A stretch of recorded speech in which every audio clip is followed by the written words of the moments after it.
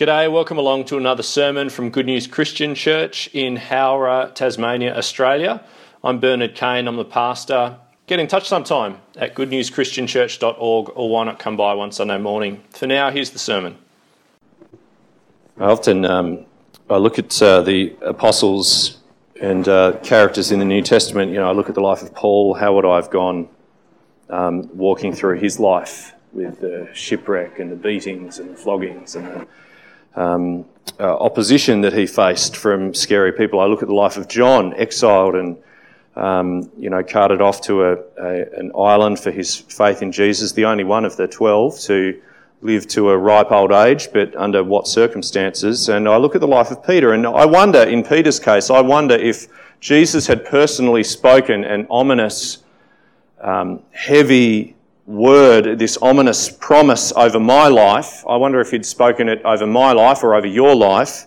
I wonder whether it would serve to focus my life and hone it and sharpen it and give me clarity and purpose and all of the rest, or whether it would have had the opposite effect and throw me into a bit of disillusionment, really, and worry and doubt and constant fear about how things were going to pan out. What I'm referring to, let's have a listen to this conversation between Peter and Jesus, which I think is behind some of that opening paragraph there in 2 Peter chapter 1, verse 12 and following. Let's have a listen to this conversation between Peter and Jesus, which hits its climax, really, with this personal, ominous word about Peter's approaching demise. In John chapter 21, verse 15, we read this: when they had finished eating, so this is the risen Jesus and the 11 disciples, when they had finished eating, Jesus said to Simon Peter, "Simon, son of John, do you truly love me more than these?"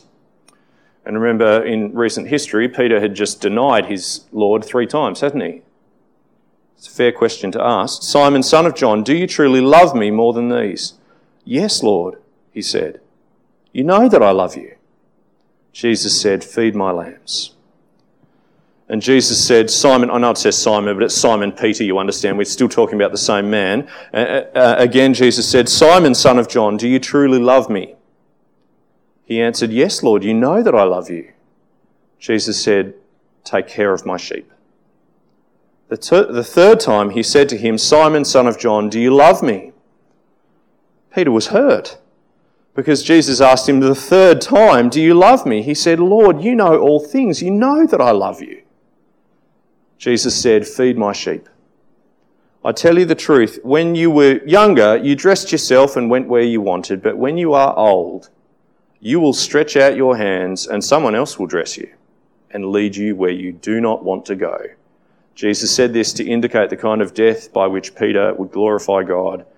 Then he said to him, "Follow me." And church history, church tradition, of course, has it that Peter didn't just peaceably slip away one day, elderly Peter in his sleep or whatever. No, he was executed under Emperor Nero in about AD 64, October AD 64, we think, shortly after the Great Fire of Rome. He died a martyr. When you are old, you will stretch out your hands and someone else will dress you and lead you where you do not want to go. Jesus said this to indicate the kind of death by which Peter would glorify God.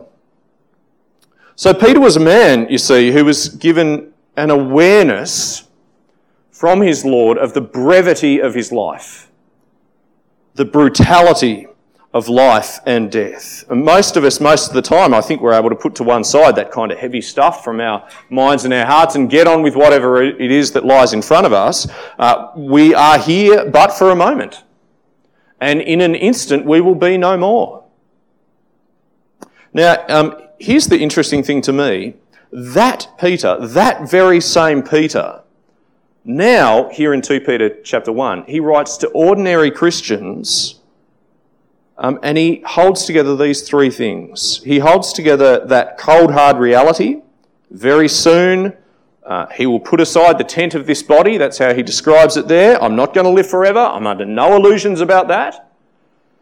He holds that together with this profound question: how do I know that I've encountered God in my life really? All right, I'm not going to live for very much longer. How do I know that I've really had a real encounter, a genuine encounter with God in my life? And he puts it together for us Christians with a plan of attack, you see, for how we can face our few and short and perhaps brutal years, or perhaps blessed years, whatever it is that we receive from our loving Heavenly Father, with a plan of attack for facing real life together, whether we are young or old, whether we face a heavy or burdensome sentence or whatever life looks like for us. In those moments where life seems frail or fleeting or faltering, and Jesus or God, you see, start to seem, doubtful or disappearing a little bit or dim at least, what is your go-to, Christian? What is your plan? What do you say or do when your spouse or your friend or your son or your daughter are walking through those darker, more brutal times in life beside you? What is your plan? Shall we pray as we come to 2 Peter chapter 1? Let's pray. Father in heaven, we thank you very much for the rich variety that we discover in the pages of Scripture for our good. There's a word of comfort here, a timely rebuke there, a profound reflection here, an inspiring song or poem there. Lord God, would you work amongst us right now by your Spirit, please, to impress your word deep down into our lives as we come to 2 Peter this morning. Father, we're reminded particularly now of the brevity of our lives, but also the brevity of every generation that's been. The generation after generation who have gone before us, lived and died, and who have read these very same words in your scriptures, needed these very same words, relied on them, found comfort and encouragement and rebuke and training and correction in them. Father, we thank you for the permanence of your testimony to us as humankind, and for the rich goodness of the Word, Jesus Christ himself, for us and to us. So God, build your church, build us, we pray, this morning for his name's sake. Amen. Christopher Green, you'll hear me quoting him a little bit. I found his work on 2 Peter. So muddled up with names today, aren't I? Anyway, I found Christopher Green's work on 2 Peter really helpful, actually, and I'd just like to share this one little paragraph with you as we come to verse 12 and following, particularly in Peter. He says, the lesson Peter is applying from his own experience, is this: no matter how close to the Lord we have been as Christians, or how long-standing our Christian commitment, or how central our position in the fellowship, that danger of wobbling still remains. And we should check ourselves constantly for the telltale signs. How long have you been a Christian? Can you relate to what Christopher Green's describing there? It's been my experience that what he describes there, I think he's describing normal Christian life when we dig beneath the facade, beneath the brave face, beneath the happy exterior. No matter how close to the Lord we have been as Christians, how long-standing our Christian commitment, how central our position in the fellowship, the danger of wobbling still remains. And we should check ourselves for the telltale signs. And then he concludes with this. He says, the only way to be sure of not wobbling is to remember.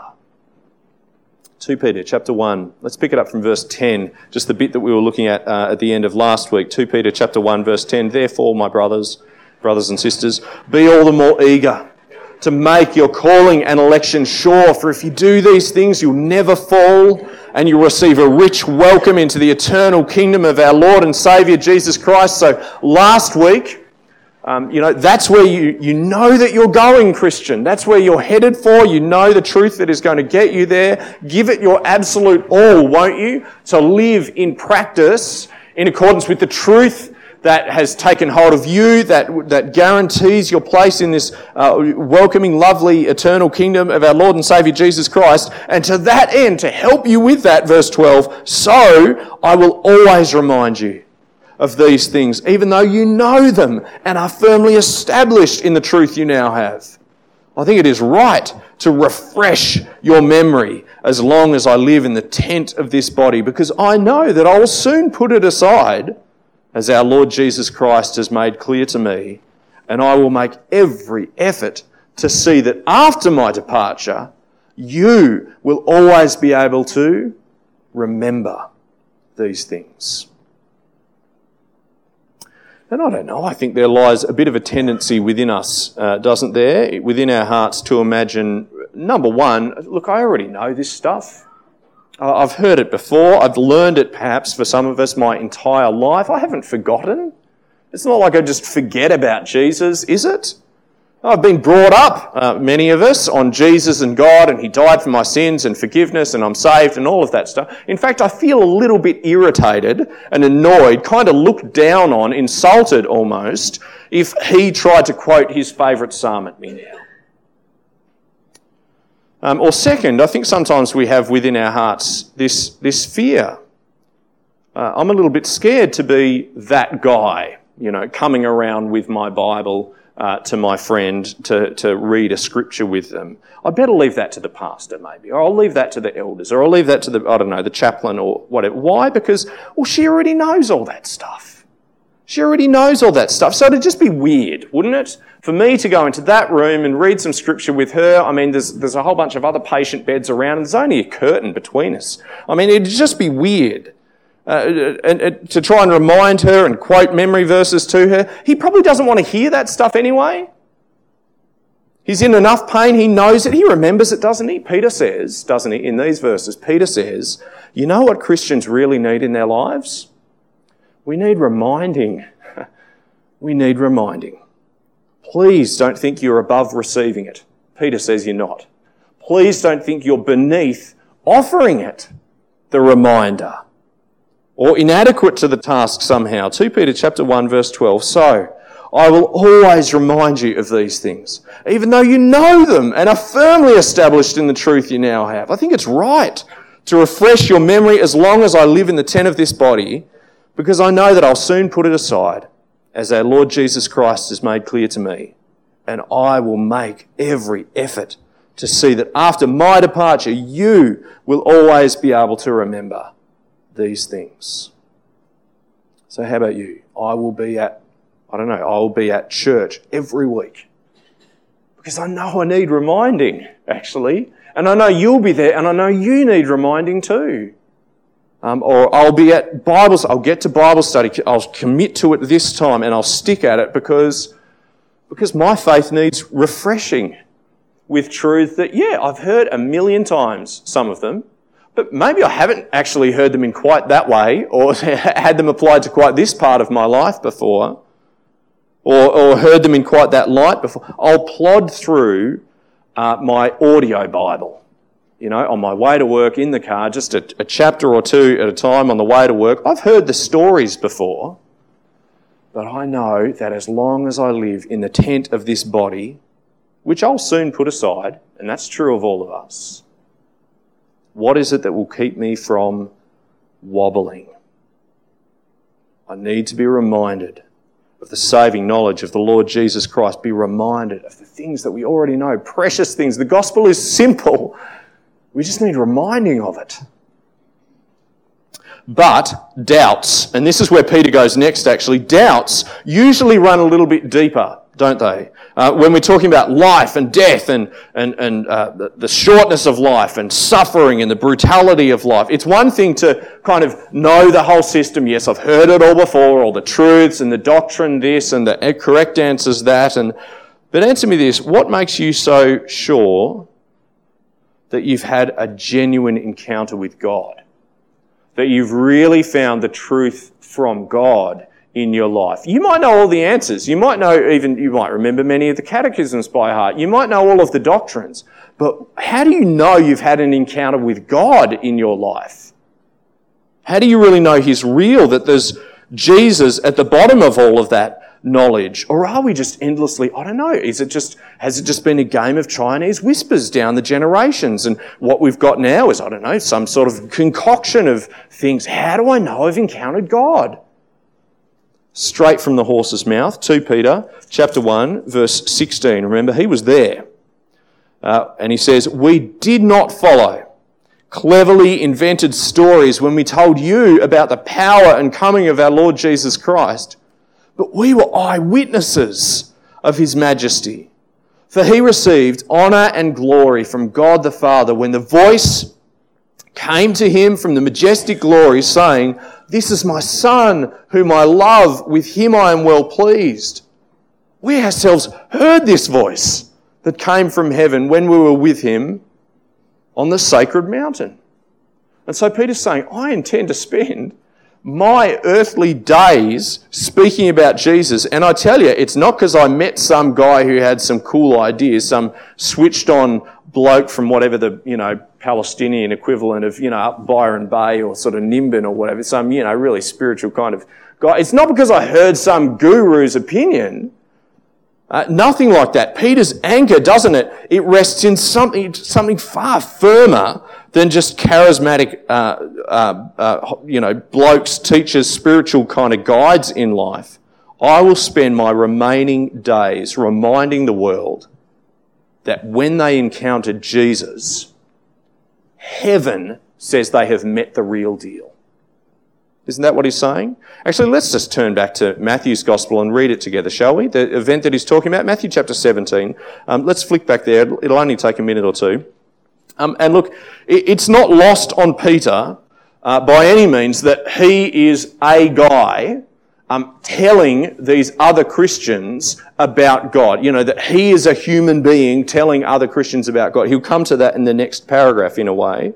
But what does he do? He takes us to a moment in Jesus' life and ministry where Peter was actually there and where it was so obvious that this wasn't just a bunch of mere men swapping opinions about who this Jesus character might be. This was bigger. Okay, Matthew chapter 17 and verse 1. After 6 days, Jesus took with him Peter, James and John, the brother of James, and led them up a high mountain by themselves. There he was transfigured before them. Transfigured just as in his appearance changed. His face shone like the sun, and his clothes became as white as the light. Just then there appeared before them Moses and Elijah talking with Jesus. Peter said to Jesus, "Lord, it's good for us to be here. If you wish, I'll put up 3 shelters, one for you, one for Moses, and one for Elijah." While he was still speaking, a bright cloud enveloped them, and a voice from the cloud said, "This is my Son, whom I love. With him I am well pleased. Listen to him." When the disciples heard this, they fell face down to the ground, terrified. But Jesus came and touched them. "Get up," he said. "Don't be afraid." When they looked up, they saw no one except Jesus. As they were coming down the mountain, Jesus instructed them, "Don't tell anyone what you've seen until the Son of Man has been raised from the dead." Let me ask you, when you kind of wobble in your convictions as a Christian, the doubts come in, the not sure, the dimming, the disappearing, the can't quite see anymore. When you wobble in your convictions, is Jesus the real deal? Have I had a real encounter with God in my life? Or are we all just playing a kind of game here? Don't take my word for it. Heaven says you have met the real deal. That's what Peter's pointing us to. This is my Son, whom I love. With him I am well pleased. Listen to him. Now, let me say personally, when I feel in my own life that I'm kind of wobbling or whatever and the doubts come in, I usually go back to the resurrection, actually. That's where I tend to go, and I sort of chew that over in my mind, remind myself of that. If God wasn't involved there, how else can you explain the resurrection? And so I rehearse the events and the passages, and the conversation with Thomas is particularly powerful for me, and the road to Emmaus and the empty tomb. How are you going to actually explain that? You pick through the different accounts and all of the rest. Peter is saying, Christian, do you realise you've got more than just the resurrection to go to? Remind yourself of the stamp of God, not just men's opinions, but remind yourself of the stamp of God throughout the life of Jesus. You see throughout the life of Jesus, you have met the King from God's throne in heaven. You have met the Son installed by God himself. You have met the servant with whom God is pleased. Look through his entire life. Yes, death and resurrection as well. Never mind the opinions of mere mortal men, for or against. Put your anchor down in something firmer. Will you do that? Have you done that, Christian? Do you have that firm anchor in your convictions? And lastly, finally, Peter says, that is actually what God's people have always done. It's what God's people have always done. Not just put our faith in, our confidence in the words of mere mortals. We've always put our anchor down in something far deeper, something far firmer. 2 Peter chapter 1 and verse 19, next paragraph, last paragraph, where Peter says, and we have the word of the prophets made more certain, and you will do well to pay attention to it as to a light shining in a dark place until the day dawns and the morning star rises in your hearts. Above all, you must understand that no prophecy of Scripture came about by the prophet's own interpretation. For prophecy never had its origin in the will of man, but men spoke from God as they were carried along by the Holy Spirit. Can you just leave verse 19 up there, Micah, for a second? Let me ask this. Verse 19, it's an interesting verse, kind of a little confusing at first. What exactly is Peter driving at there? How are the words of the prophets made more certain? Do you say, how does that even work? Weren't they certain to begin with? I mean, they were words of prophets, weren't they? What makes them more certain, do you see? Isn't it just this? Christian, we have Jesus. You see, and when Jesus appeared, all of those promises which had come beforehand, which seemed so outlandish at the time, is God really going to do that? All of those prophecies that seemed so implausible at the time, is God really going to turn things right around? All of those prophets themselves, who frankly seemed quirky and weird, sometimes disturbed, even almost crazy. I mean, you think about some of the characters involved that we learn from the prophets themselves. When you clap eyes on Jesus, he is all that they ever promised, isn't he? Attested by heaven, surrounded by the hand of God throughout his very life. Wow, we don't just have an anchor in our lives. We have a rock that we are fixed to. Do you see? The testimony of God, not just in the life of Jesus, but all throughout the Scriptures, Christian. That's what you have in your life, undergirding your faith. The entire Bible comes alive to us as the testimony of God about his own saving works. Christian, is that going to come to your aid next time you wobble in life? We hold in our hands, as we hold the Bible, we hold in our hands not just ancient words to an ancient people about sort of ancient kind of problems. People who heard the prophets say, thus says the Lord, and I don't know, these muddle-headed ancients, they just thought, oh, well, I guess he must be telling the truth. We have the word of the prophets made more certain, and you'll do well to pay attention to it. As to a light shining in a dark place until the day dawns and the morning star rises in your hearts. That last little bit there, Peter can see a bit further ahead than you and I most of the time, can't he? Can you hear it there? In the way that he's speaking at the end of that paragraph, you will do well to pay attention to it as to a light shining in a dark place until the day dawns and the morning star rises in your hearts. That is, until the day of Christ's return, that day dawns until the morning star rises in your hearts. You see for yourself our Jesus on that brand new day that is coming. I can see sometimes at least, as far as to the putting off of the tent of my own body. Sometimes I can see sometimes through to my departure, to borrow Peter's language, and sometimes that's clear-eyed and contented, and I look ahead and I know God's got me. And other times I start to wobble at that realisation. Have I had an encounter with God really? A saving encounter? How do I know? Who can I trust? What is my faith built on really? I haven't got long. None of us do. Do you know what I need in those moments? I need to pay attention to Jesus. Just Jesus and me. As to a light shining in a dark place, like he is the only thing in the world. Do you know what I need? I need the Bible. I need the Bible to show me Jesus. Not just my favourite bits, not just my memory verses or my easy go-tos, the bits that I can kind of remember. The whole Bible. Those who spoke from God as they were carried along by the Holy Spirit. But do you know what else I need? I need you to be my Peter. Do you see? I need you to make every effort to see that we will always be able to remember these things.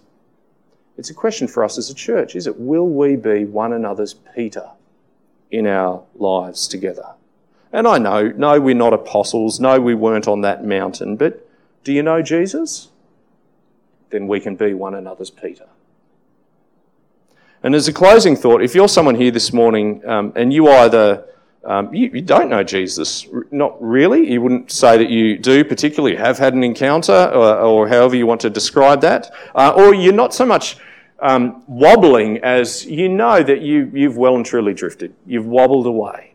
All right, if that's you and you're here this morning and you want to, or at least kind of want to figure things out, could you take at least this much away from 2 Peter chapter 1 this morning? That a real and life-steadying encounter with God, as in a real and life-steadying encounter with God in your life, can be found in Jesus, according to this. Can be found in Jesus. Not, please hear this, not in the gurus or the spiritual types or I don't know, yoga teacher necessarily, or even preachers for that matter, by the way. It's not the preacher's personality or charisma that does the trick. Please don't drift away from Jesus hoping and thinking that perhaps you'll find God out there somewhere, somehow, some year, an encounter with Jesus for life and for death and for you will be found in Christ alone. This is my Son whom I love. With him I am well pleased. Can we pray together, brothers and sisters? Let's pray.